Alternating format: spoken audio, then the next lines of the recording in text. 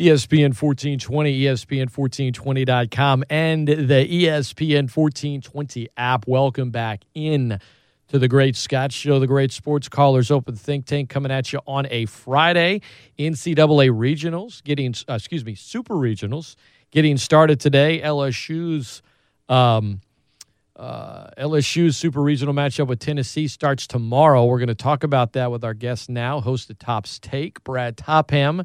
And before we talk about the Tigers baseball team, though, Brad, and the reports about Pat Casey, what Super Regional, aside from the Knoxville one, kind of has your interest peaked the most? What are you looking most forward to this weekend from a college baseball standpoint? Well, first of all, good morning. And second of all, I am really looking forward to two different regionals. One of them is simply because of the LSU attachment. I'm looking at the non-P5, Scott. You know, like how does that affect LSU moving forward with their coaching search? Because people want winners. And having a super regional where, you know, no P5 team in it kind of thing. You know what I mean? Yeah. I get that part of it. We'll talk about LSU's coaching search in a moment, but let's talk about the Tigers' matchup with Tennessee. I know you've watched LSU at times this year amidst your busy work schedule, hosting Top's Take, being the color analyst for Rage Occasion Baseball, and running the Jambalaya shop, of course. But what's this kind of late surge by LSU? We've seen in the past this team perform well later in the season. The win one for the Gipper, that is at play right now with Paul Maneri. I don't think that can be understated. What's your take on LSU, their performance at the Eugene Regional, and kind of the momentum they're riding heading into this Super Regional against Tennessee? Well, the one thing nobody wanted to hear about LSU, because like you always, anybody will tell you, a good reason is still an excuse. LSU was young and a year of old college baseball. There's no other way to put it. You saw LSU ran 4 true freshmen out that gained significant innings during the year on the mound. Now, what Dylan Cruz did, what Trey Morgan did, that isn't an unexpected in LSU. But to have that many true freshman arms be that good, yeah, that's a surprise.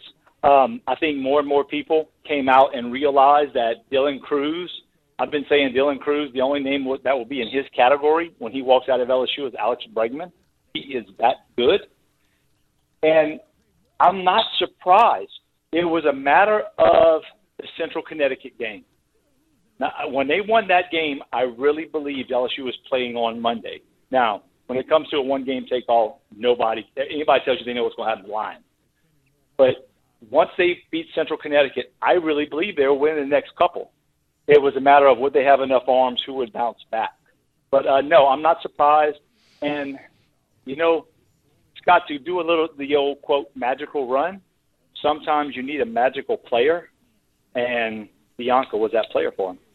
Tell you what, man, it seems like they've had a couple of magical – I mean, Gavin Dugas with the MVP of the Eugene Regional, the way he's hitting the ball right now, to get, you know, guys at the back end of your bullpen that hadn't pitched much to step up in big moments. I don't know if, you know, the term playing with house money. Like, do you feel like sometimes if a coach says, hey, this is it, I'm hanging it up when all is said and done, maybe there's a little more pressure. But with LSU being, you know, one of the last 5 we'll call it that, into the postseason, and I guess Maneri, you know, announcing his retirement, it feels like they're playing with house money. Like they feel like they're playing loose. That wasn't the case in their first game against Gonzaga. That was bad, but I don't know, between that comeback against Central Connecticut, winning in extra innings, and the win over Gonzaga, the 2 wins over Oregon, just felt like they were playing really loose and not overthinking it. Well, you know, you say house money and went to retirement. Think about it like this.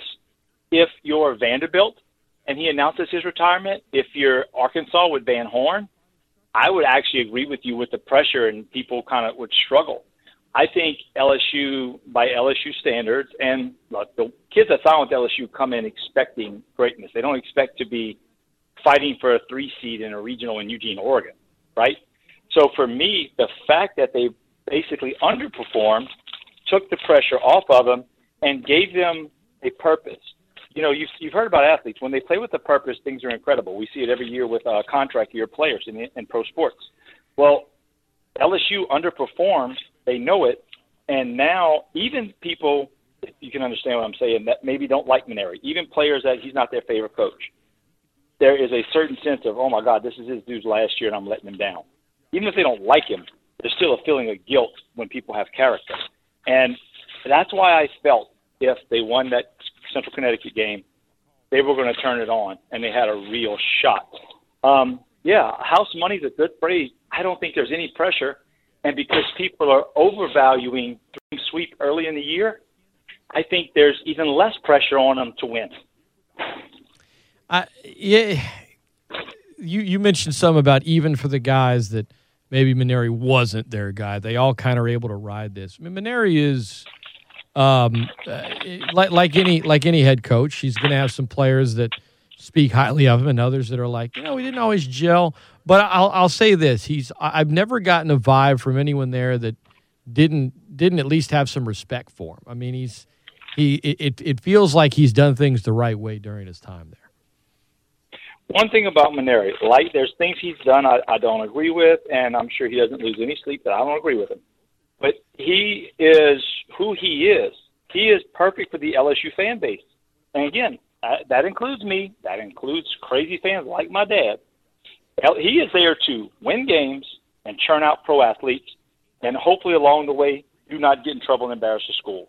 I mean, that's really what it is. And that's what most big-time, high-money college programs want.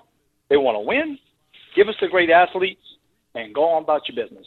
And that's what Maneri's done. I don't think he's ever hit it. And the reason I say for guys that maybe Maneri's not their favorite is because, I mean, he bails on guys or he runs them out or, guys don't get an elongated chance. That's why I love Bianca, because Bianca is a guy who has never put it together.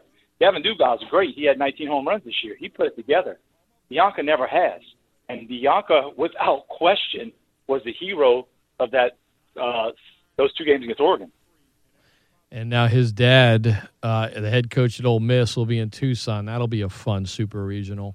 Arizona at Ole Miss. Well, in terms of the Knoxville Super Regional at Lindsey Nelson Stadium, LSU, Tennessee tomorrow, 6 o'clock, ESPN 2. And then they'll play on Sunday and potentially Monday in a Game 3. But Tennessee swept them during the regular season, all the way back in March.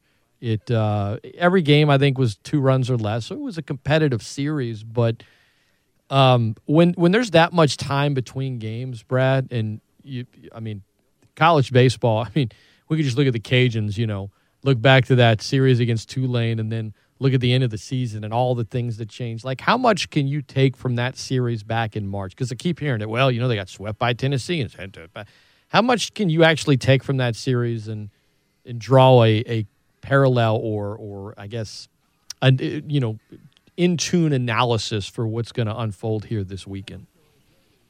I think you can draw characteristic attributes, and that's it. In other words, okay, the ball, these pitchers, all right, this guy really does hide the ball well. We got to focus on this. Hey, this guy, I don't care what he does, the ball's going to carry further. It jumps off his bat. That's it. Because, Scott, you're talking about UL. Look, Ben Fitzgerald, prime example. That cat through 30 games is up for MVP of the conference. And then he scuffles down the stretch. Through about 20 games, Drake Osborne's hitting 090 against right-handed hit pitching. Mm-hmm. By the end of the year, he's hitting 340. You can't go by that stuff, the mechanical stuff. But you can go by the attributes. All right, I know what this guy's best fastball looks like. Man, this guy's 2-seam does this when it's on. We saw him on. Like that. So I think that's what you take from it. Other than that, dude, come on. Can you remember what you were doing in late March? Seriously, like on a day-to-day basis? I don't remember what I was doing yesterday, Brad. I was doing something with my kids. I was packing. I was trying to just get through the day. Yeah. Okay, something to remember, too, as you look at those games that people may not remember. Number one, they moved up the Sunday game to Saturday, and the SEC you played sevens. So Saturday's 2 losses that went 11 and went 9 were actually 7-inning games that went over. Right. That was one of the issues that happened. I'm sorry, it was a 9 and a 7. I apologize, a 9 and a 7. And that's part of the problem. You know, the other thing is the game that the LSU, look, they lost 3-1 when Marceau on the hill. They lost 3-1 with Lavis on the hill, and they got beat up pretty bad runs-wise. They gave up 9, but scored 8. That's the game Jaden Hill pitched and got lit up. The very next outing was Vanderbilt, where by the end of the first inning, his ligament was gone, and he's having Tommy John surgery. You know? So my point is, their best pitcher, who they depended on, had his worst outing right before everything going bad. And even in that game, they put up 8, but they lose in 11 innings. So for me, everything was bad about that series. And for Tennessee, that was the coming out. After that, they were ranked in the top 10 now. People started to buy in a little bit, and they didn't stop rolling. So for me, they're coming in on high, and LSU's coming in to prove something. I look at Brad Topham, our guest, ESPN 1420. It's the Great Scott Show. I mean, with respect to Oregon, who's a very good hitting team, Tennessee is better. I think LSU, I think Maneri, I think his retirement begins sometime either Sunday or Monday. I don't see LSU winning the Knoxville Super Regional. I think Tennessee is – it's not about LSU. For me, it's more about the Volunteers. What odds do you give? What chances do you give LSU of getting to the College World Series? If Landon Marceau wins his pitches well, goes 7 and wins that start, man, it's 50-50. And I really mean that, because one of the things I saw that was impressive, I don't know how much you were able to actually stay up and watch the Oregon game, but the back and forth in that game, a bad character team that didn't believe they could win would have fallen apart. I mean, they lost the lead multiple times and got it back. Yeah. You know what I mean? So for me, I think LSU's got probably, I guess, a better shot than what you're thinking, just in my opinion, because I feel like LSU, the way they came back, the way they did not die when they had a chance to die, for me, and for that reason, I think LSU, look, again, it's Marceau. If you win Marceau's start, and by the way, I've been looking, I still haven't found it for sure yet, when does Marceau's start matters? Because here's the other thing. Mikhail Hilliard has had arm problems throughout his college career. Mikhail Hilliard only threw 65 pitches on Saturday. They brought him back. He was good for 1 inning. This next guy is Marceau. He threw 100 on Friday. You brought him back for 47 on Monday. We have seen when Spencer Arrighetti was on slightly short rest. We have seen games like that. The reason I'm bringing that up is this.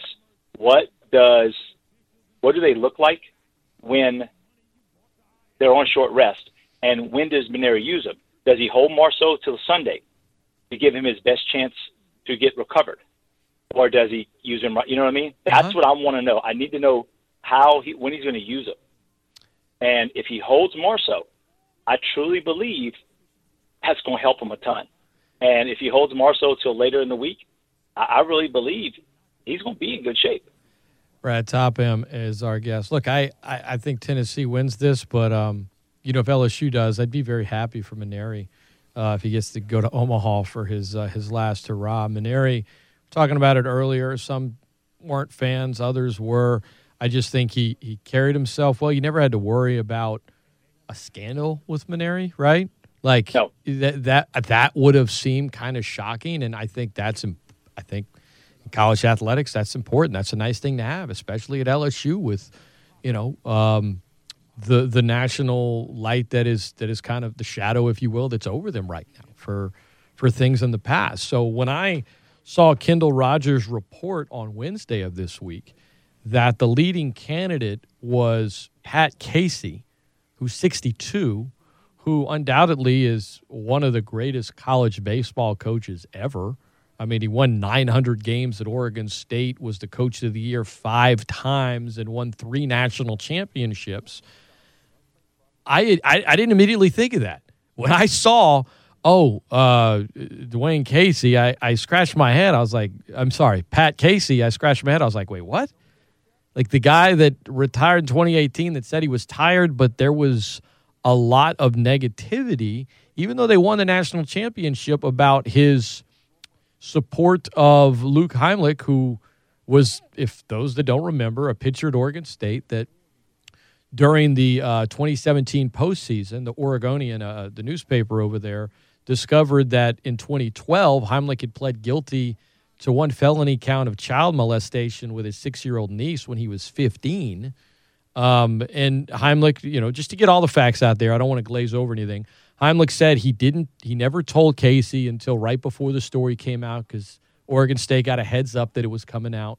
And Casey stood by him, didn't want him to leave the team, but public pressure forced Heimlich off of the College World Series roster, so he didn't go, but he came back to the team next year. No one wanted to draft a guy that had been charged with a felony of child molestation. And then the next year, Casey and the president at Oregon State let him on the team. And they went on and won the College World Series. And Heimlich was not drafted, and it wasn't because of talent. It was because of his, molestation years prior. That was behind the curtain for so long. And I think, Casey's constant support of him, having him back on the team, and then retiring right after that season, when the first thing I thought of when I saw the name Pat Casey was a player of his that was charged with child molestation, that he took a lot of heat for standing by the kid. That's not a good thing. If the first thing that comes to your mind is that's bad. That's the first thing that came to my mind, not the 900 wins and the 3 national championships. And on top of that, Brad, and I know you got a lot to say on it. This is the last thing I'll say. And look, I get it. Yesterday, Wilson Alexander from The Advocate, who's been on the show a number of times, he reported last night that Casey is unlikely to become LSU's next head baseball coach, citing some sources, and perhaps that came because of, the pulse that LSU maybe threw out a feeler and was like, oh, okay, yeah, everyone kind of thinks this is a bad idea for obvious reasons, and it was. So yeah, okay, so they're not going to do it, but the fact that they're even thinking about it, Brad, is ridiculous for the reasons I just mentioned. And then on top of that, there's something else to consider aside from the most obvious reason it was a really bad idea that they're apparently not going to go through with. He's 62. Maneri's 63 and he's retiring. Like it's not like, when they hired Maneri, he was still in his 40s. It's not like I'm sure this guy, who is, again, reportedly, according to Kendall Rogers and Wilson Alexander, the lead candidate, it's not like he's a guy that you could imagine would be there for a long time. So you're going to get someone for potentially a short period of time that brings some confounding baggage with him. I don't like it. I'll just say it. I don't like it. And again, I know that, the report last night is that they're not going to go in that, or they're unlikely to go in that direction. But, man, what the hell were they even thinking? What is what we're thinking? Well, when you asked me about the regionals, I said I'm looking at the non-P5 regionals, and one of the reasons is I'm looking at the East Carolina team going to Vandy. East Carolina is coached by Cliff Godwin. He's 43, I think, and that is the kind of coach I want. Coach that's built, coach that's hungry, and a coach that's done it at a level a little bit lower, meaning they know how to go get the players because they turned East Carolina into a perennial power. Yeah. That guy is on the upward trajectory of his career, not a guy that got out. Man, you didn't get out because you were tired. You and the president are gone. Let's do the math on that. There's a reason your butt's gone, all right? Just do the math. There's a reason you're out because you stood by a kid who lied. Either he lied to you by a lie of omission, by not telling you which, by the way, for those that don't know, it was actually only found because of clerical snafu. Because in his plea deal, according to the kid, he didn't do it. He pled guilty to save family members, basically. According to the kid, right. Even though he had a written confession that he did, he years later claimed he didn't. And you dig, I'm sorry, and then you dig deeper into it, and the family members and the mother of the child is basically calling him very much a liar. I mean, it's just to get it all out there. So there's all that. And I mean, so I know some people might hear part of the story. That's why, I mean, full disclosure. Oh, yeah. But Casey brings him back. And the only reason anybody found out was during just a simple process of just digging through stuff, a clerical error was made, and someone forgot to keep it out because that was part of his plea deal. It was never supposed to be made public. So he never told he never told the guys at Oregon State. And then you come out and you defend him. I'm sorry, Scott, you and I will never know this, and I guess it's casting aspersions, but I'm going to do it anyway. If the cat was the bullpen catcher, if the cat was me, cat, I'm gone. There's no way he's going to risk his career on somebody that wasn't an 11-1 future first-round pick All-American pitcher. There's no way he'd risk his future and everything else. And, yeah, with everything going on in Baton Rouge, with everything going on with which is not done yet, with all the Title IX stuff, the first thing you're going to do is even interview Cat.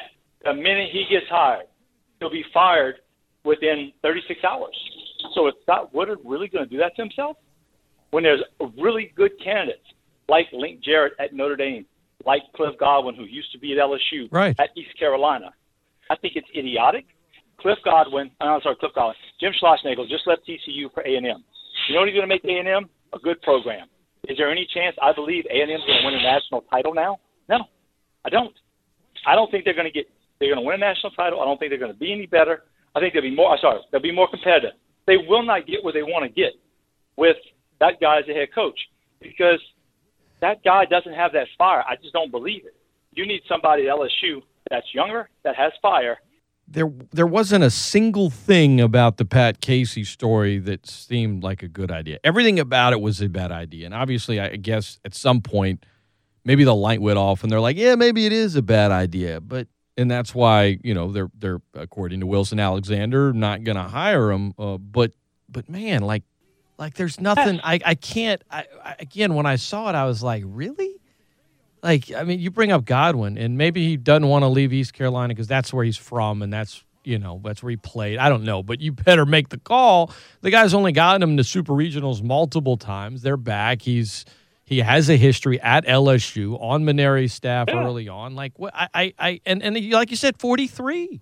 There's just nothing of like Kim Mulkey's different, and while some find her polarizing, I mean, you don't have the baggage that Casey does. I mean, it's not nothing. There's like some people are trying to say, well, no, there's no comparison there in my mind, none. Yeah, the people that compare Kim Mulkey to him, first of all, even to Kim Mulkey, that's a disservice because I don't think she ever had a pedophile.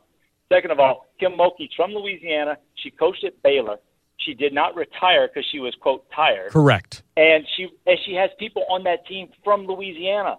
This guy, look, you know as well as I do, when it comes to recruiting, I know I've heard you talk to coaches on air. Coaches will tell you, I get names from people I trust. If I get the right person that tells me, hey, this kid is this, he compares to this, that kid moves up on my list. I got to see him myself, but I trust him. This is Southeast United States, and I'm sorry, recruiting is the lifeblood. Look, I can be a bad coach, but if I got great players, I'm gonna win some games. I don't look. Scott Woodward is, he's done a good job as AD since he's gotten there at LSU, but I'm not. That doesn't. You're not going to get a pass from me on this. Not when it comes to something like. And just because he's now, not according to Wilson Alexander, gonna hire Pat Casey. The fact that he was the strong leading candidate, and Kendall Rogers, who's also been on this program multiple times, who's a guy I know. I mean, he doesn't make stuff up. Whenever he reports that Casey was absolutely a leading candidate, that means he was for a minute. So, okay, so they're not going to do it now, reportedly. It still doesn't. It doesn't excuse it, man. The fact that they were even thinking like that is just crazy. So, maybe it's Cliff Godwin. I think you got to give that guy a call, no doubt. I'm glad you brought him up, Brad, because obviously it can't be Casey, and and Kevin O'Sullivan kind of pulled his name out of the search just this week as well. So we'll see what happens. Like this. That's Brad Topham, host of Top Stake. He's got much more on this, Super Regionals and NBA playoffs, all kind of good stuff coming up today. 2 o'clock, Top Stake. Good way to kick off your weekend. Top, I want to close with this. You own the jambalaya shop, and it's the summertime. We're in June. Know a lot of people are traveling. Maybe they're heading to the beach, the mountains, wherever they're going. Man, isn't it nice when you travel somewhere to just have dinner ready to go? You've got those buckets, whether it's the jambalaya, pasta, gumbo, whatever. Like traveling and having a couple of your meals already taken care of, and they're delicious. Like that's the way to go. And they could. How can folks that have never done it before? How can they get you to basically cater a couple of their meals while they're on the road? Because it's easy to travel with. I don't know how you do it now with small kids, but for me, when my wife and I go to the beach, let's just say I'm not in any shape to be around sharp tools, fire, or get behind the wheel. I want to eat, and I want to make it simple. I got beach buckets. Basically, take a bucket, call us ahead of time. I'll get it cold for you, and all you have to do is pop it in. If you get the value packs, the office specials, the family meal deals, everything's included. Salad, side, plates, utensils. In other words, everything is throwaway. If you rent the beach house, you got to clean it. Bring this stuff. You just throw it all away when you're done, and you go on about your business. You got good food. And look, with prices these days, I don't know when you go on vacation with the family, but I got to imagine you hit up Disney World, you hit up some of these places, you're paying through the nose for a lot of things. I know when we go to Lulu's in Mobile, it's about $120, and Eileen and I go. I can't imagine going with kids. So this way you save money, you bring it with you. You don't have to leave the hotel, the beach house, the condo, whatever, and you can just relax. It's simple, and it's just one less thing to worry about. Give Brad a call, Jambalaya Shop, 337-534-4140. And if you just need a good meal, lunch, dinner, Monday through Saturday, it's open. Dine in, take out, drive through, all there. Delivery, 11 a.m. to 8 p.m. It is on the corner of Ambassador Caffrey and Congress, 4150 West Congress Street, next to Church's Chicken. Brad, man, I appreciate you taking the time, talking some baseball with us. Have a great weekend, man, and we'll talk again soon, brother. All right, brother. Thank you.